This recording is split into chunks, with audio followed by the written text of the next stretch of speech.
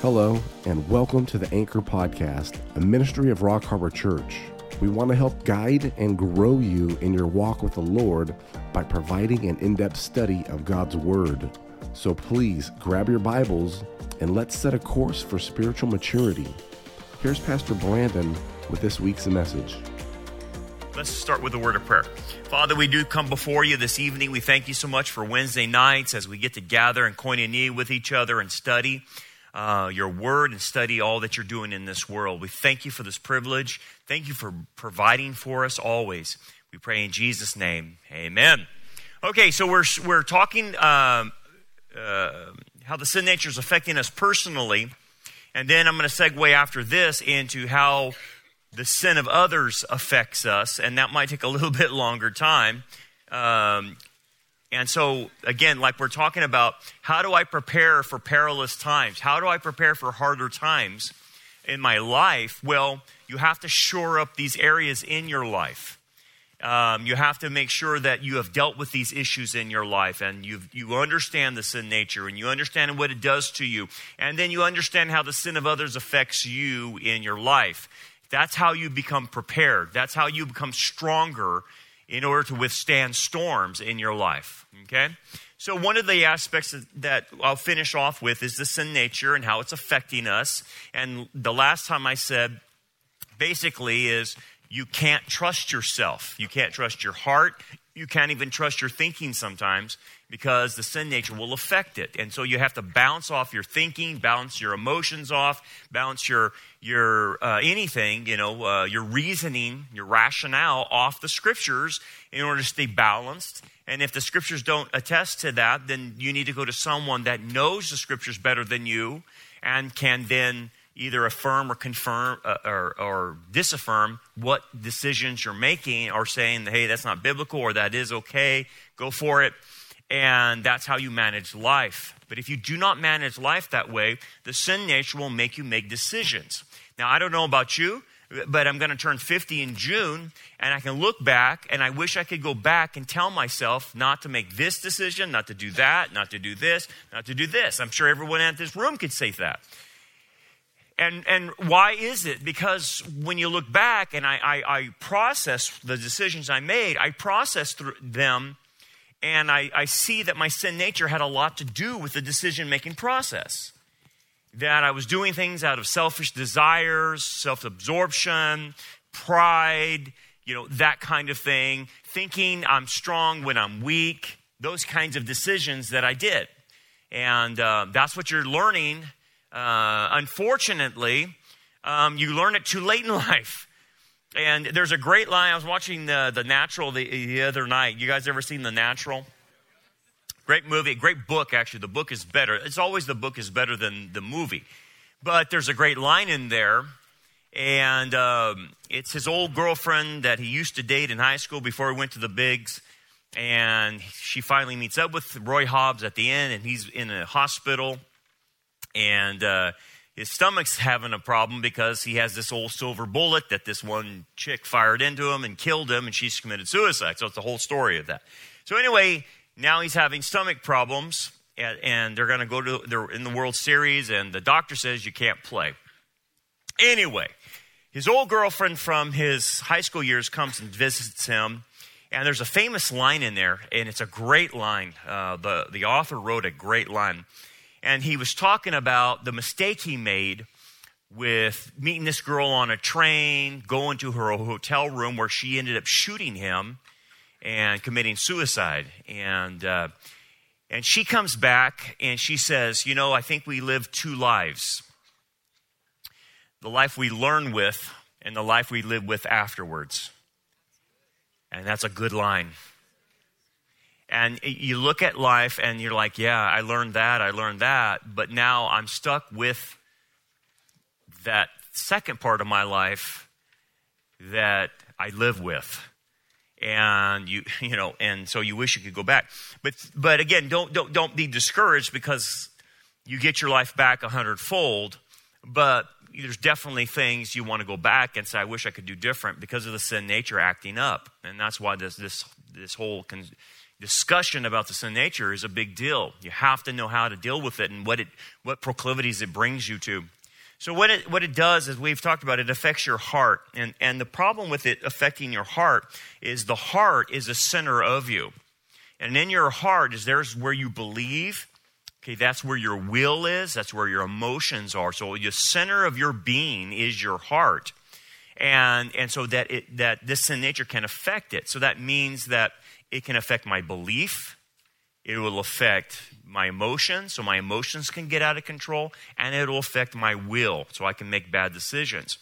That's why it has to be harnessed. Anyway, when it expresses itself, it'll express itself first in a desire, and then it will come out in a physical form. And what people think they can do is toy with the desires and think that they can corral the sin nature at the desire level. But the problem is, you keep doing that, and you keep doing, and you have these illicit desires, eventually you will not be able to constrain the illicit desire, and then it spills out in the street. Then it goes public. Then it goes physical. Okay? So, like I've told guys before, in my discipleship of guys, okay, I understand you have a problem with lust with women, but at the end of the day, if you continue to let this foster in you and you don't corral this, you will eventually spill out into the street. You will eventually do something. You will eventually be very flirtatious with women. And then we won't be able to trust you with women. And then it just keep progressing down the line. And you realize, man, if that's not corralled, it can take you a long way. So we've had situations that I've seen in ministry where guys were in ministry and they let their lust get away from them, and eventually they're down in union hiring a prostitute. And that's what we talk about with the not corralling the sin nature and curtailing it and just thinking, I can deal with it, I can deal with it, I can deal with it. You can't on your own, obviously. You got to have God's power, God's help, the Holy Spirit, the Word of God, koinonia, support groups, the whole package, because that's how it spills out. And when the person does it, they'll always say, I can't believe I did that. And I say to them in counseling, I can, because I know where it started. And the problem is, you think there's a missing gap here, and there's not. It starts with a desire, and you keep acting on that desire, and you keep pushing the envelope, and you get to the edge, and then it starts spilling into the streets. And they can't control it once it spills into the streets. They can't control themselves. And unfortunately, that's what happens to a lot of people on any issue, on any given issue. Okay? If you have unforgiveness in your heart, and you should forgive vertically, obviously that's a command. I'm not talking about horizontal forgiveness. I'm talking about vertical forgiveness. And if you don't do that, well, then the root of bitterness sits in your heart, and you think you can hide your anger. The problem is you can't. The anger, then you will start wearing it on your sleeve, so to speak. And people will see that you're an angry person. And then what you'll notice is people are moving away from you. And people don't want to be around you. And people don't want to be friends with you because you have so much bitterness and anger. You think you're hiding it, but you can't, because the sin nature is now spilling out into the streets. So it's a very dangerous thing. That's why, when we do the Lord's Supper, and from the Lord's Supper, you had the Passover where you washed your hands. Because in Jewish terminology, once the desire has conceived, you will act it out. And the main instruments, they would say how you act out your sin is through your hands. And so before you take the Passover, you wash your hands ceremonially to cleanse yourself from that unrighteous, so to speak. And how we do that is the blood of Christ that cleanses us, obviously. But you can't hide it for very long. That's the problem with the sin nature. It cannot be hidden very long. And by the way, when you're younger, you can hide it better because you have more energy. But when you get older, like me, I can't hide my sin nature. It just spills out. And it's like, okay, I don't have any thing holding me back. And so be careful when you get older because nothing holds you back. You ever go to the rest home and I'll see people and they've lost their inhibitions or anything like that, and they're just cussing the air blue, man. And it's like, all right, well, I get what's happening. There's no restraint anymore. It is what it is. But that's what happens, right? So what you have to understand in the sin nature, there's a 3-step progression that happens to all of us. And the first step is sin consists of a sinful state. And so because of the sin nature, we exist in a sinful state constantly, okay? It's with us constantly. Even though we're saved, and that's the reason we stay in fellowship with the Lord, because in 1 John 1:9 and 10, he talks about the blood of Christ constantly cleansing us through fellowship forgiveness because we exist in a sinful state. And you'll say, well, Brandon, I didn't sin today. Well, you did because you lied to everybody here. But here's the thing about sin, though. It's not actually sometimes what you did, because you could go through your day and say, I didn't do anything sinful. But this is what catches most people. It's a sin of omission. It's what we omitted to do that we should have done. And then James calls that sin. If you knew to do right and you didn't, and you just were passive and say, I'm not going to get involved, that's a sin. So you sin in commission and uncommissioned, so to speak. Anyway, once that's established, which is in everybody, the sinful state becomes the basis for sinful habits. Okay? It's not just sin. They turn into sinful habits. And here's what you have to understand. The way the brain, now know this, the way the brain works, that if you start doing something over and over again, it will move from the front of you thinking about it and how to do it. It'll then move to the back of the brain, and it will become automatic. So, for instance, in a positive thing, if you learn how to ride a bike, and you know how to ride a bike, you've been on a bike, and you've done it many times, that movement will go to the back of the brain. And so if you know how to ride a bike, you can get on a bike right now and start riding. And you don't have to think, okay, I got to put my foot down, and then I got to pedal here. You're not even thinking like that. It's automatic. Okay, the same is true with any sinful pattern you develop through time. It goes from this part to the back part to where it's automatic. What's the problem with that? Well, if I get under stress and I get under fatigue or whatever is bringing me down, I will go automatic. I will go to my default. And whatever my default is in there that gives me the ability to escape, the ability to be stress-free, the ability to go into fantasy world or whatever, that's what you'll automatically do. And we call that in the counseling world your sugar stick, right? And you know what a sugar stick, right, is? Okay. And we use it proverbially for you will go to that which makes you feel good in order to escape the pain, the stress, the rejection, the whatever you're hitting. Instead of you going to the scriptures and using the tools God gives you to cope with life, you will use your default modes to cope with life. So this is what happens is people learn to cope with life in a worldly way, and then it becomes automatic. And that's what they struggle with their entire Christian life because they don't know how to get that out of there. Well, how do you get it out of there? Here's the thing. You can't. This is what they have found through brain research. Once it's there, it's there. So what do you have to do? Well, Paul will say you must renew your mind. What do we know now in studying this is that you have to create a different pathway and create another automatic response in a positive way, in a biblical way. Because you're not going to get rid of this. So you have to use something new and create a new pathway in the brain to where this new one becomes automatic, and that will then take over your response. And that's what the tools of God are showing you to do. So if you're feeling like I need to escape, and I'm going to escape into fantasy land, I'm going to escape into pornography, I'm going to escape into alcohol, I'm going to escape into drugs, whatever. No.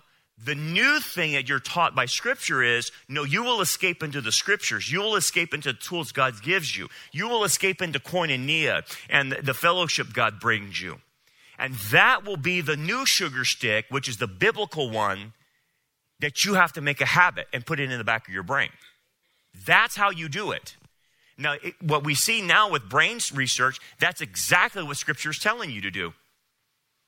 Because you and I know, both, all of us, our own proclivities, we know it's still back there. You know what your automatic is, don't you? If you don't, you're in trouble, right? But you got to know what your automatics are.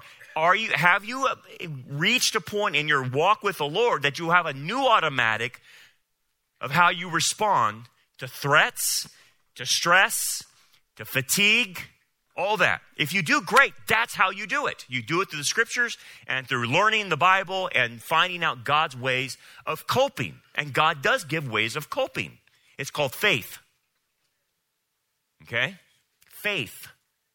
Faith in whatever your coping mechanism is through God will be trusting in something He says about you, about Him, about reality, about others. That's where you will find the coping mechanism. And once you believe it, you don't have to go back to the coping mechanism, because you have by faith the coping mechanism. And you will just simply tell yourself the truth, and it overrides the desire. Now, that's a long process. It's not an overnight process. It takes years to get to that point. But talk to anyone that's had victory over those areas. You know, whether alcohol, drugs, sex, whatever it might be. When you talk to them, it was a very long process, but they got there. And it's very possible to have that victory. But you have to start the process. Okay, so then it creates these sinful habits that you have to curtail. And then the sinful habits result in sinful deeds, obviously. And obviously that's the physicality of the sin. Now, the thing about both the desire and the actual practicality of it, of actually committing the sin, actually brings forth death to you. Because the wages of sin is death. So when you commit sin, you are dying. Now, you can die in different parts of yourself. Like, for instance, you keep sinning against other people and wreaking havoc among other people because you can't curtail, something about you, your personality or whatever, or you're off the chain with people, and you keep burning those bridges. Guess what? You've killed your relationships. You have brought death to the relationships because of that sin. So it's even your attitudes and stuff like that with other people. But then physically too, you can do sins that are slowly killing you. And it's gonna shorten your life. Or high risk sins, like visiting prostitutes on Union and getting a disease or something like that, right? That's a high risk sin. You will die an early death. Right? Or whatever, abusing your liver through alcohol, or you think, well, I'm going to smoke a little joint here, but it's laced with fentanyl and it kills you. Right? I mean, that's what's happening in our schools, right? All these kids are on drugs. And so they're going to die an early death if they keep doing what they're doing. Someone was telling me, can't remember there was an apartment complex here in Bakersfield. And there's been a lot of overdoses, but there must have been something that's going on in this apartment complex, because within a week or two, they've had 12 ODs in this one apartment complex, and they're thinking that someone's selling some type of drug that's laced with something. Well, it brings death, right? Okay. So those are the things we have to be aware of, that it will kill you. So when you read the book of James, for instance, let me read it real quick so I remember the exact wording. And this is my big letter Bible that has 25-inch font, and I still can't read it without glasses. Now, what does that tell you? Holy smokes. I'm 50 is right. That's what that means. Isn't it? I hate getting old. Oh my gosh, I hate it. Oh.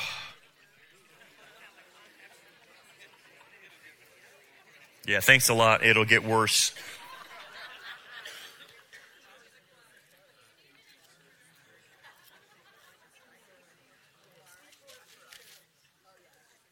Okay, let me see if I can find it here. I think I need Braille. Something. Okay, here we go. So check this out what James says real quick. He goes, therefore, lay aside all filthiness and the overflow of wickedness. Now you think, well, he's not talking to me. Yes, he's talking to us. He's not talking to someone out there, on the street corner. He's talking to believers. So he's telling, hey guys, you got to stop the filthiness. You got to stop the wickedness. Wow. And receive with meekness the implanted word. Like, right, that's a coping skill, is to go to the word and implant it into your heart. And why? And look what James says. If you will put aside the filthiness and weakness filthiness and wickedness, and then receive the implanted word into your heart, guess what will happen? Which is able to save your souls. Now, he's not talking about salvation, eternal salvation.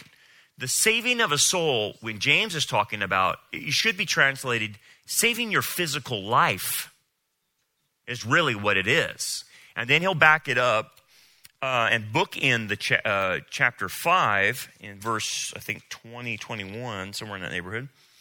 Yeah. Verse 19 and 20. Brethren, if anyone among you wanders from the truth and someone turns him back, let him know that he who turns a sinner, talking about a believer being a sinner, from the error of his ways will save a soul from death and cover a multitude of sins. And again, the death is not the second death. The death he's talking about is physical death. So with James, as you can see, the bookends of James chapter 1 and chapter 5 both say, if you continue in this wickedness and filthiness, you're going to die an early death. But if you stop it and let the word of God work in you by faith, it will stop a premature death for you.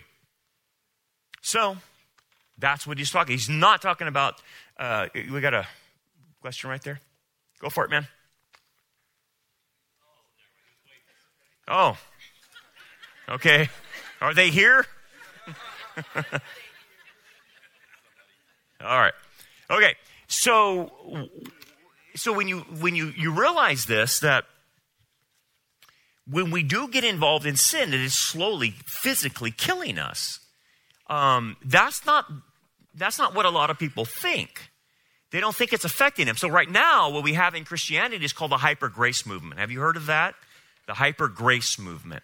And that means that we're all under grace, we're all under unconditional love, and basically, if I do sin, nothing really is going to happen to me because it's all under grace, it's all under the blood of Christ.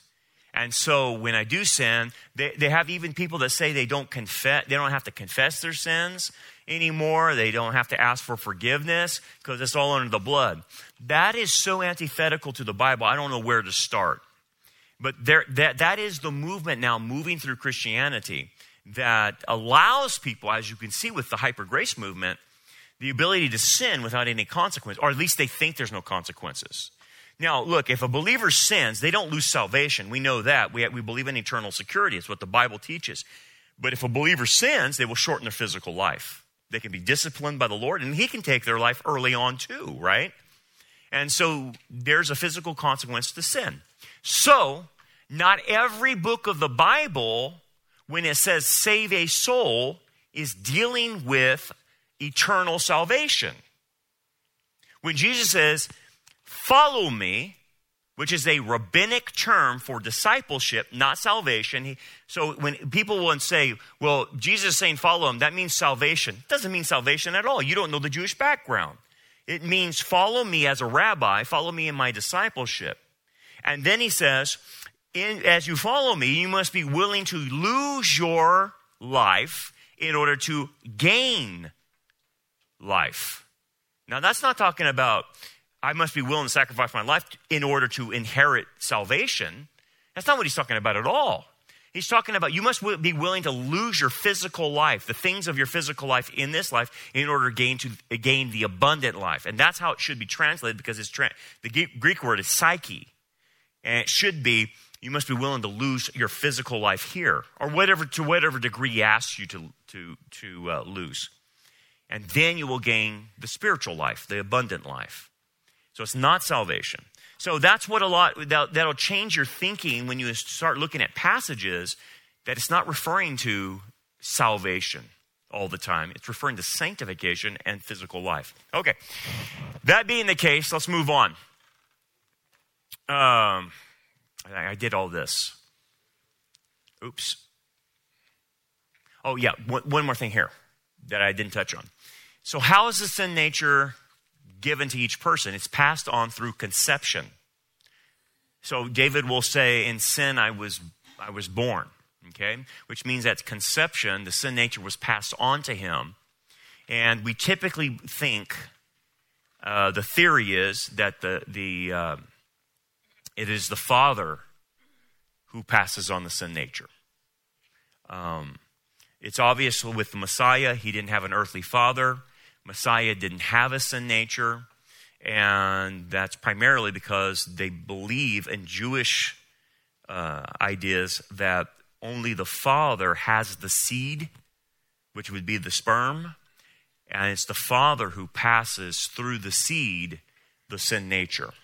And so that you can see why the virgin birth would be required to make sure that Messiah would not be born with a sin nature, right? He'd be born sinless. So anyway, it's passed on. And anyway, since it's passed on, we still have the age of accountability. And the age of accountability, we call it is when someone can personally be responsible for their sins and understanding salvation. We don't know when that age is. It depends on God and the person. But that's why, if a child passes away or a toddler or something, we would say that they would go to be with the Lord, because they don't know the right hand from their left. They don't know that they're sinners. They don't know about salvation. They're just children. And so they would go to heaven because of not knowing that light. Okay, so whenever that age is, that's between God and the child. But here's the thing. Even though the child is not condemned for eternal punishment, because they don't know what they're doing, but we still see infant death. We still see toddlers die, don't we? And why do they die? Because we say the wages of sin is death. They have not committed a sin per se, because they don't know what they're doing. But what killed them? What took their life? The sin nature. So even in the possession of a sin nature, it will cause one to die automatically. And that's why you see infants dying, and that's why you see toddlers dying until whatever the age of accountability is. Now, when you're past the age of accountability and you die, well, it's not only the sin nature that's probably hurting you, but it's your own sin too. So it's a combination of the two. So that's why people don't understand, well, why do children die? Well, it's because of that. The promise, by the way, in the Messianic kingdom is no one will die until the age of 100. So apparently, it's not a complete removal of the curse of the sin nature, but in the Messianic kingdom, Isaiah 65 says, the infant will die at 100 years old. And so there's not going to be any infant mortality or children mortality. The only mortality is if you don't get saved by the age of 100, you die at that point. That's the physical penalty of not accepting Christ in the Messianic kingdom. So he kind of reverses a little bit of the sin nature, how it affects children today. Anyway, it causes us to sin. And so when we are born, so to understand this, we're born, and what we have is a body-soul unity, but our spirit is born dead because of the sin nature. So our spirit is dead. Every human being is born with a dead spirit. because of the sin nature. Okay. So, like I said, emotion, intellect, will is all in the soul. It's in the heart of the person, in the soul. The spirit is that which relates to God, from the human to God. And since we're born without that spirit being alive and we're born dead, spiritually speaking, then something must change in us. And that's where the term born again comes from. Now, the Jews had a way of being born again. They knew it, but they came up with different ideas. They actually came up with 6 different ways of being born again. And they were all wrong, and Jesus corrected Nicodemus and saying, no, the Spirit has to make you born again. It has to regenerate you, Nicodemus. It's not these other things that you guys have decided. And so what happens at salvation is that dead spirit in you is quickened. It's made alive. It's born from above. It's born again. And now, that born again spirit is in relationship to God. So that's part of being saved, is now you're back in relationship with God. If you do not get saved, that spirit never awakens. It stays dead inside of you, and you go into eternity. Now, do unbelievers still possess an immaterial part of them? Yes, it's called the soul. That's why we're called a tripart being, soul, spirit, and body all together. Okay? But the sin nature affects and kills, basically, the spirit. And so that's why you must be born again in order to enter heaven. Okay. The sin nature will then have dominion over the person until they're saved. And so it drives their motives, it drives their will, it drives their emotions till the day they die. When you're saved, your will and your emotions and your intellect are now detached from the sin nature, and now you can make a choice between the new nature and the old nature. Okay, so you have a choice now. So you can decide what you're going to do, is basically what God is saying. And that's why he says in 1 Corinthians 10, no temptation has overcome you that is not common to man. But when you are tempted, he has made a way of escape. So you won't be tempted, he says, beyond what you can bear. So basically you can make a choice. Will I do it or will I not? To say that you couldn't help yourself is you lying to yourself and lying to Scripture. Anyway, what ends up happening with people that are not born again? Well, obviously they're not going to heaven. They can't enter the kingdom. But here's the thing. Any good work they do will not merit them any credibility with God. Now, they can be a philanthropist and do great things in the community and be like Oprah Winfrey and give everyone in the crowd a car or something like that. And they could be a great philanthropist. Well, great. They will get their name on a plaque, and then in 20 years they'll be forgotten. But at the end of the day, none of the good works they do can merit any credibility to God in terms of salvation. Now, because everything they do is tainted with sin. With the sin nature, right? There's always a piece of the pie in what they're doing that's wrong or evil. Okay, so what's the point of an unbeliever being good? Well, if an unbeliever is like the garden variety pagan and he's just a good old boy across the street, what will happen is his lake of fire will be less severe versus like someone like Hitler, right? So you have degrees of punishment in the lake of fire. To some, it will be intensely horrific. Others will have less intense. It'll be more tolerable in that sense. Not that the lake of fire is tolerable, but I'm trying to explain degrees of tolerability, if you know what I mean. And so that's why we see the Scriptures remarking that there's degrees of punishment in hell, just like there's degrees of rewards with believers. So God is even fair in the person's hell. If you were Hitler or Mussolini or whatever, Joe Biden, all those people, right? Did I say that? I meant Hitler. Sorry.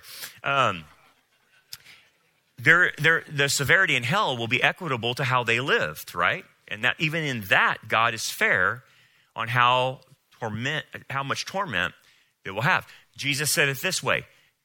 some will be beaten with fewer blows, and others will be beaten with more blows. To whom much is given, much will be required. Oh, yikes. Now let's move into the other arena. Okay, so that's about us.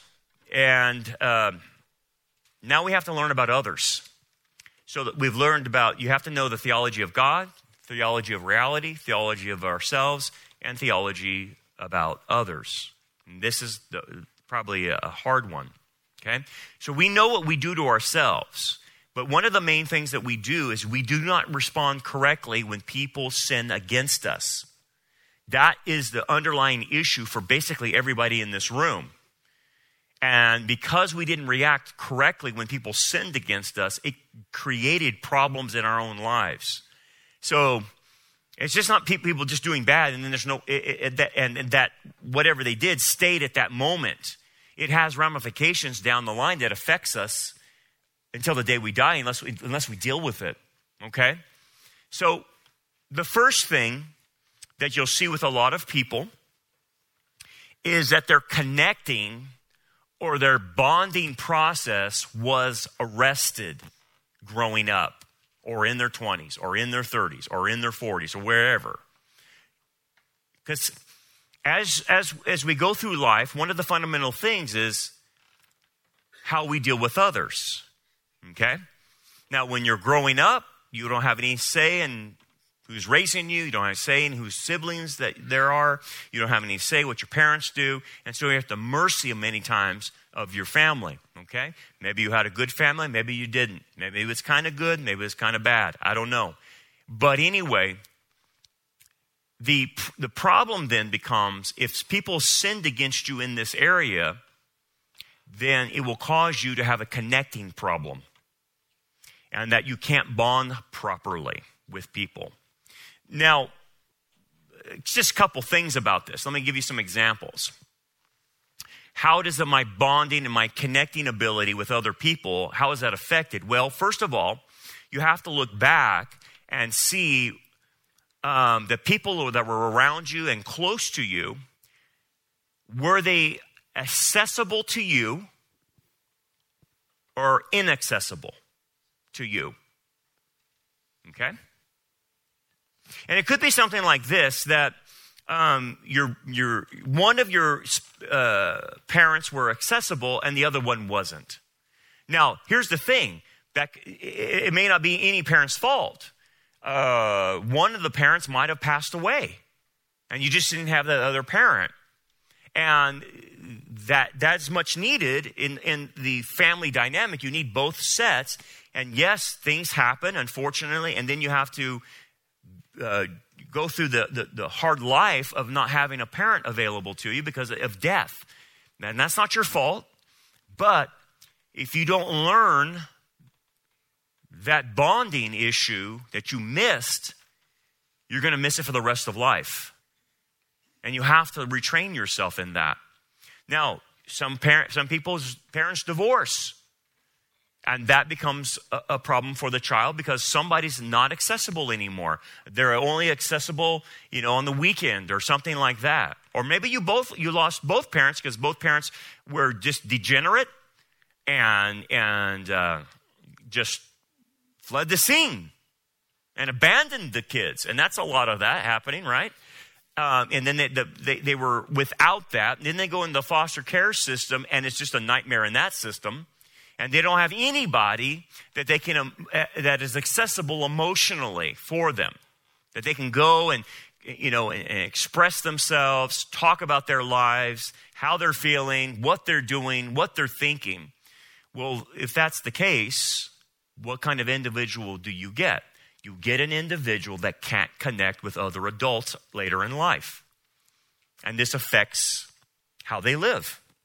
And these people live a very lonely life. Very lonely. And I feel bad for them because they don't want to work on the connectiveness. Now, why do you think they're inside of them? They want a connection, but there's another part of them that what? Fears the connection and doesn't trust the connection because people weren't accessible to them. And they're afraid that if they get a connection, that person will then distance themselves away. So because of their lack of trust and their fear of that, they don't ever connect. Another thing, people were abandoned, or it could be someone connected with us and then left us. They were here for a while, and then they left.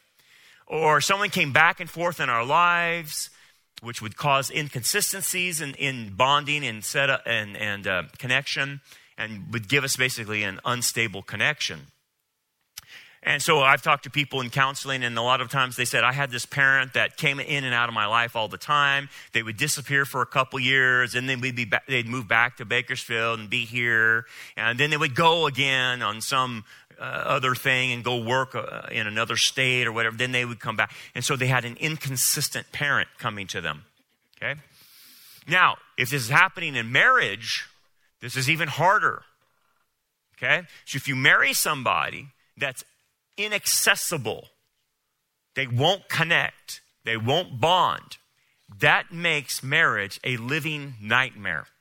Okay? Because you never can get down to the depth of that spouse because they won't let you. And there's like a barrier and a wall. And this is what the common person in the counseling says. Well, I just can't connect with him or her. She's aloof. And she seems disinterested in me, or he just seems disinterested in me. It's because the person has no ability to connect.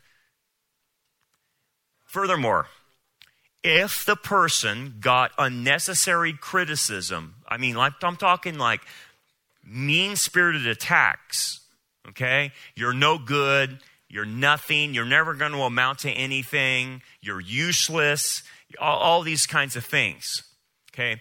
That's bad criticism. It's one thing for constructive criticism. Well, hey, you got this wrong on your math problem. You need to do better here. We need to figure this one out. Or you're in sports, and the reason you struck out is because of this and that. That's constructive criticism. But mean-spirited criticism downs the person for who they are, not what they do. Okay? You know the difference. It attacks the personhood of the person rather than, hey, you did wrong on that math problem. That's the work they're doing. That's fine. It's when you hit the person. Because what can they do? They can't do anything if they say, well, I just don't like you because I can't stand your personality. Well, what do you do when you tell a kid, I can't stand your personality? I don't know what to do with you. What is a kid going to do? Because he's born with a personality. Well, he goes into this non-bonding situation. He thinks his personality is actually bad. And therefore, that's the way he'll live his life. Versus, hey man, next time when you're up to the plate, you might want to think about doing this with your hands and not getting stuck under your swing or whatever. Oh, okay, that's different, right? That's constructive criticism. But unfortunately, people don't know how to differentiate that too, and they just go negative. And oh, you'll never be anything. You'll never amount to anything. You're useless. That kind of junk. And then they were either physically or sexually or mentally abused. So obviously, this is going to destroy their trust with other people in their lives. Now, this is just one category, guys. This is just one category. This comes because people biblically do not know what to do when this is hitting them. Because when a lot of this hits them, they're either children, teenagers, or very, very immature Christians and do not know the truth that is accessible to them, the support that's accessible to them, and the help from the Bible and a church. So they suffer this way alone. So guess what? Then they're going to develop managing strategies to offset this. And can you see the managing strategies that it would pop up? How is someone going to deal with the pain when they were told by somebody, a coach, a teacher, a father, you're no good, you're not going to amount to anything? What do you do with the pain of that? You're going to find somewhere to get rid of that pain. So you're going to choose a poison that gets rid of that pain, won't you? Whatever that might be. What if you can't trust anybody? You're going to be alone. And people, quite frankly, are fine being alone. But this is the danger of being alone, because if you're a shepherd and you're in the flock of God and you're a sheep, the worst thing for you to be is isolated away from the flock, because there's no protection out there from the wolves when you're by yourself. But people say, I can't trust anybody, Brandon. I just can't. Well, fine. You're going to get messed up royally on your own. You will be taken out by Satan because you're not with the flock. You're not with the shepherd either. And this is right, like tonight, this is the group. This is where you're best protected. You out on your own, by yourself, you're asking for it. Okay? Let's move to category number 2. And people didn't respect our boundaries as a person. Yeah, go ahead. We had an online question. Okay, go ahead. It was, how do I retain bonding? Or relearn, I guess. Relearn it? Okay. The short answer, because it's a process, obviously, with counseling. The short answer is you have to know, first off, how to trust the right people. Because what happens when you lose the ability to bond, you just do what we call a black and white world, and you blanket, and you say, I can't trust anybody. Okay, so you have to back off of that conception, because that's wrong, and realize who are the people I can trust. Okay? And you then have to take a risk. Okay? So first of all, you have to realize your people picker's messed up, because you're always going to pick the wrong person if you're picking according to your pain. Okay? You're going to your people picker's messed up. That's just the way it is. So you have to be, okay. So then, under the help of a counselor, under the help of a mentor, under the help of a Titus woman or a Paul and Timothy situation, that mentor then points out, this person is healthy, this person is healthy, don't do anything with that one, don't do anything with that one, and this person is healthy. Now, go and have a relationship and risk the relationship with the safe person. And what you will find out is, I see, a safe person I can trust. Right. So that's what the experimentation you have to start doing. Okay? First, you got to have someone help you out, picking out the right people, and then you start that relationship.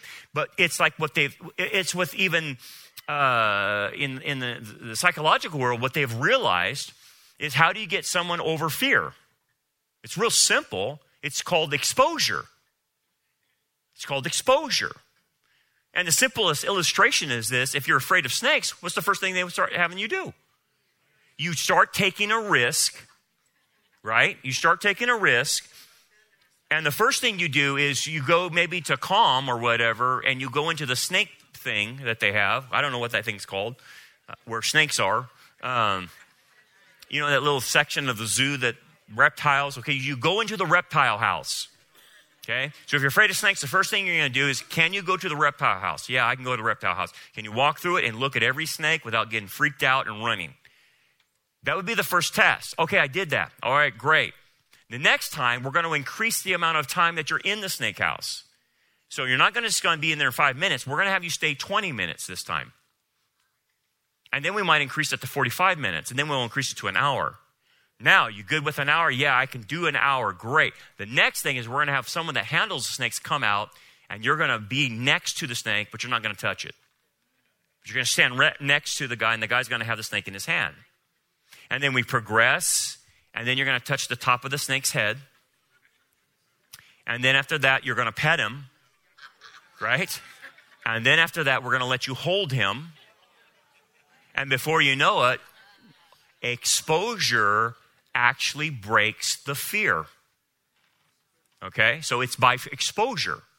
So if the person is afraid of relationships, the first thing I have to do as a counselor is expose them to a healthy person and say, Wasn't that okay? You went and had coffee at Starbucks with that. Was pretty good a thing. You went with Jim, or you went with anyone else in here, and you went with Dennis, and you went with Scott to lunch. How was that?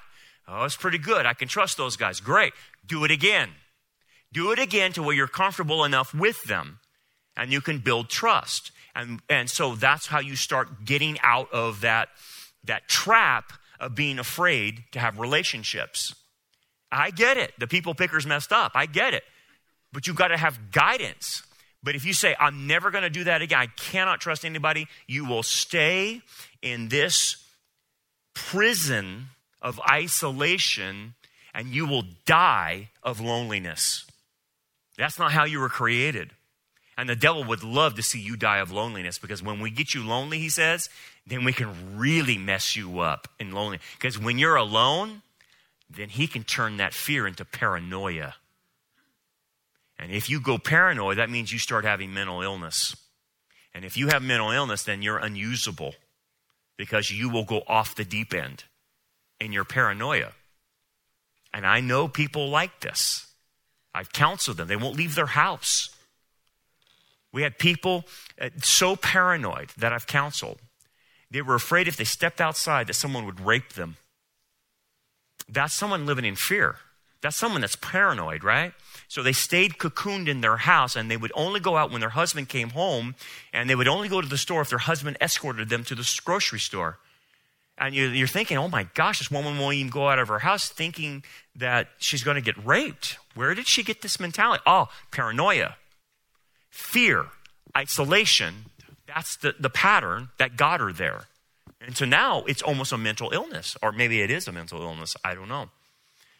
So boundaries. That's the short answer.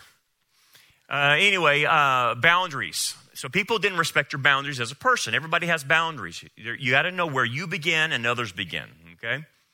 But being around other people, the way they're going to sin against you is disrespect your boundaries, okay? And this could be small and this could be great. These are universal principles, okay? So you could have had someone that had destructive control over you, or tried to exert destructive control. Well, what do you mean?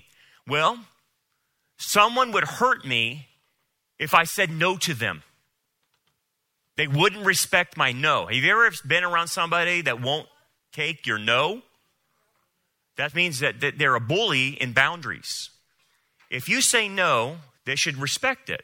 They shouldn't do, well, why aren't you coming? Everyone else is coming to the party. What's wrong with you? Don't you love me? Don't you love others? Are you that hateful that you won't come? Why don't you come? And then they'll guilt you for not coming. Well, so-and-so's going to be there, and they're looking forward to seeing you. You understand that, right? You're going to be hurting their feelings if you don't come. Why do they do that to you? Because they're a bully in boundaries. People who respect you, when you say no, say, cool. Maybe we'll catch you next time. That's a healthy person. But an unhealthy person will guilt you and will not respect your no. And then when you do say no, they'll make you feel guilty for it. Then what you start having to get people sinning against you is passive-aggressive control. So in this situation, someone will threaten you, and they'll threaten to leave you if you say no to them. Okay? This is what causes abandonment issues, because they're constantly being threatened that if you do this to me, I will leave you. Whether that's their mom, whether it's their dad, whether that's their spouse. Okay? They're constantly threatened to abandon the person. So, how does the person respond? They get fearful of abandonment. Okay, when you have somebody that's afraid of abandonment, what do you think the other person can do to them if they're afraid that we got to appease Caesar here? Anything you want, Caesar, because I don't want you to leave me. So if you want me to stand on my head and whistle Dixie, I'll do it. What starts happening in the relationship is you start having a parent-child relationship where the manipulator is dominating the one that's fearing to be abandoned. And the one that's fearing to be abandoned will do anything to maintain that relationship, to the point of even sinning. They will sin for that person. And let me tell you some of the things I have heard. Sexual manipulation, money manipulation, you name it, I've heard it. And some of the things that these people get into are off the chart just to hopefully keep their degenerate husband or degenerate wife in relationship with them. I mean, even to the point of breaking the law, guys. Even to the point of doing the most devious sexual junk I have ever heard of. And they will do it. And the person just sits there being manipulated. As you're speaking here, this is a little tiny bit off of what you just said, but many times you see young mothers with young toddlers running all over the place. They say, fine, if you're not coming with me, I'm going to leave you. I'm going to leave you. This applies. Am I correct? It could, yes, absolutely. If that's a threatening thing, it depends on the situation, but obviously the kind of thing I'm talking about is more of on an adult level, where the adult is using the threat of running away as a way of getting them to get the behavior correct. Now, if someone's doing that for a child, that's kind of manipulative. That would be probably wrong in that, obviously. Oh, yeah. If someone's doing that as a pattern, that's how they learn to manipulate people. And they will do it not only to a child, but they'll do it to everyone around them. Absolutely. So, yeah. So, that happens. That does happen. So, this gets pretty scary. And when I see this in a marriage, I'm like, oh, wow, this is really, really unhealthy. Because we got one that's turned into a slave, and one is the master. And it doesn't go well. Slave-master relationships in marriage. What else? They'll use guilt.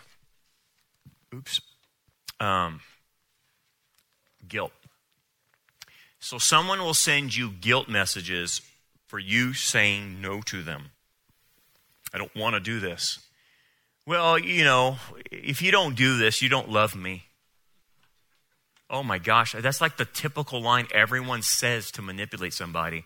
If you just, I guess you just don't love me. You just don't love me if you don't do this X, Y, and Z for me. And this causes major manipulation. This is how the people manipulate each other, is through guilt. Well, people are going to hell, I guess. If you don't come to church, just a whole ton of people are going to go to hell. You know, that's kind of crazy stuff like that, right? And remember this one old boy. This is a story from a fundamentalist church. And of course, this would be a story from a fundamentalist church. And I'm not talking about fundamentals of the faith. I'm talking about, like, women have to wear dresses and guys, three-piece suits or all that stuff and everything. The typical fundamentalism in outward appearance. Anyway, in fundamentalism churches, they're very heavy-handed with their people. They're very controlling, very manipulative of their people, and they do a lot of it through guilt. Okay? So this one old boy, they had a bus ministry, and they were running this bus. And this old boy was one of the guys that drove the bus for, he must have done it for 30 years or whatever. I mean, he's the old guy that just did it forever. So he gets to the point where it's his 50th anniversary, and it's going to hit on Sunday. And so he goes to the fundamentalist pastor and says, hey, me and my wife are thinking about taking off this next weekend. It's our 50th anniversary, and can I get a sub for the bus ministry? Because I'm going to be gone. And now, mind you, he hasn't missed for 30 years driving a bus. Okay, this will be the first time he misses. You know what this fundamental pastor said to him? Well, fine, Dan. Then let all these kids go to hell. And you know what old Dan did? Okay, I'll come. That's how you manipulate somebody. That's called lording it over. That's called Nicolaitanism. And you see that a lot of times in heavy-handed authoritarian churches where the guy won't even take off for his anniversary because he's guilted by the fundamentalist pastor. And you're like, oh my gosh, that's just sick, right? Yeah, I got a hand. Go ahead. Where am I at, Paul? Pastor, do you think the situation with COVID and the vaccines, the guilt was thrown to a super high level and government was using guilt? And your own family, you can't see your grandchildren. Right. You nailed it, Paul. That's exactly how they manipulate everybody. I guess, Paul, you don't care about other people. I guess, you want to kill grandma in the nursing homes, and I guess you don't care about grandpa either. Why don't you just do like the Republicans do and just roll them off the cliff with a wheelchair? Because I heard that one too. But the guilt thing, Paul, the government used it tremendously. And even I've been listening to these recent interviews with Fauci. The dude's doubling down. He will not. He said, this is best. We need to keep doing this. And, oh my gosh, I can't think. But you're right. Guilt as manipulation. Yes, doctor. We need to pray for our pastors. There's estimates that up to 80% of pastors through the COVID thing used guilt for their members and now are having second thoughts. And we need to pray for these men. Amen. Gosh, and these are the things you heard, I heard, that, hey, man, I even heard people say, this is part of the gospel. Oh, wait a second. Wait a second. The gospel is the death, burial, and resurrection of the Messiah. It doesn't include COVID vaccines. Where did you get that at? But they would do that, or they would say, this is part of loving your neighbor and all these other kinds of things. So Doc, you're totally right, man. And it was major manipulation. And I hope and pray that these men will repent of that and realize that was a big error and admit it. But if they don't, I know what they'll do. They'll just keep doubling down. Because I'm hearing some of them right now that were confronted by it, and they still doubled down. They still doubled down. Well, this was the best thing for, and they go with the government line, and that's a scary thing. So pray for them, because what's happening is, as a sidebar, the state church is starting to form. The state church. You know what I mean by that? That they're going to follow everything the government tells them to do. So it's forming right now. Okay. Anyway, good point. Where am I at? Right there. Go ahead. We had another online question. It's how do you get over abandonment issues? Okay. Well, it's kind of the same thing, how you get over the bonding thing. The two kind of go hand in hand.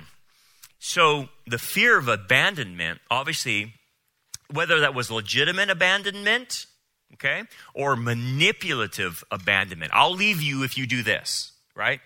So you could have manipulative or physical abandonment, okay? What do? Well, the first thing you have to do is understand theologically that God says he won't abandon you. Okay, so that's the truth you have to start living by faith.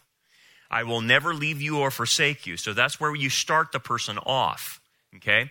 Now, what you'll see with people that have abandonment issues, they don't even trust God. They do not believe he's there for them. They have more of a deist mindset about God that, we believe God exists, but he's not here for me. Okay? And so what they end up doing is they distrust God. So that's the first thing that has to be reconciled, is to get them back to trusting God. How do you do that? How do you get someone to trust God in that area? What would you do? Tell them, we'll trust God. No, it's not that way. You have to take the person through their history with God. What do you mean? Well, the first thing you do is let's start to the beginning. Now, we let's say that their parents abandoned them or somebody abandoned them. Okay, so we know what the culprit is. But the issue then is they don't trust God. So my job is to show them in their history how God has always been there through the thick and thin. So I will take them back. Let's start back when you were first abandoned. Okay? And then and here's what you'll find uniquely that Satan has blinded them to. Satan has blinded them to what God was doing at the time. Okay? And my job and your job, if you're counseling somebody, is, well, let's go look. And, okay, what was a time of abandonment?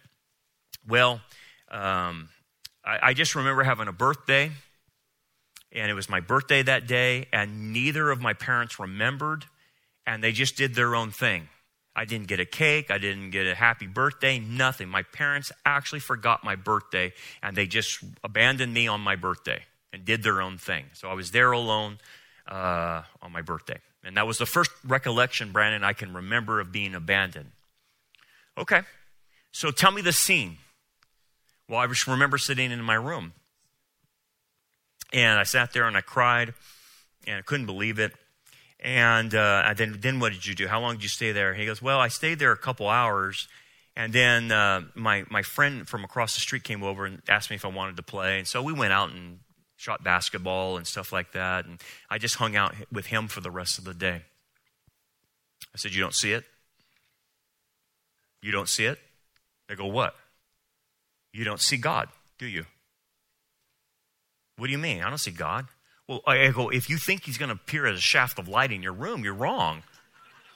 That's not how you see God. I said, you were alone and you were hurting, weren't you? And your parents abandoned you on your birthday. But who did God send to go play with you that afternoon? I said, he never leaves you or forsakes you. So in every situation you look at, that where you have the trauma, where you have the pain, I need you to start looking outwardly and seeing the bigger picture of where was God. And God was inspiring that little boy to knock on your door and play with you the rest of the afternoon and shoot hoops. And you think right now it wasn't a big deal. I'm telling you, that's how God proved he was with you.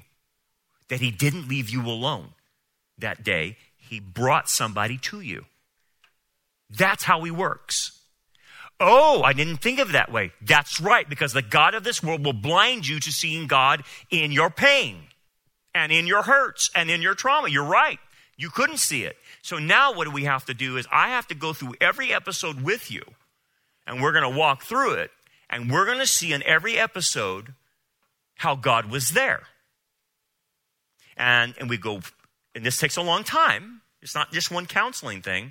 We go through step by step, and we work through from the beginning all the way up until now.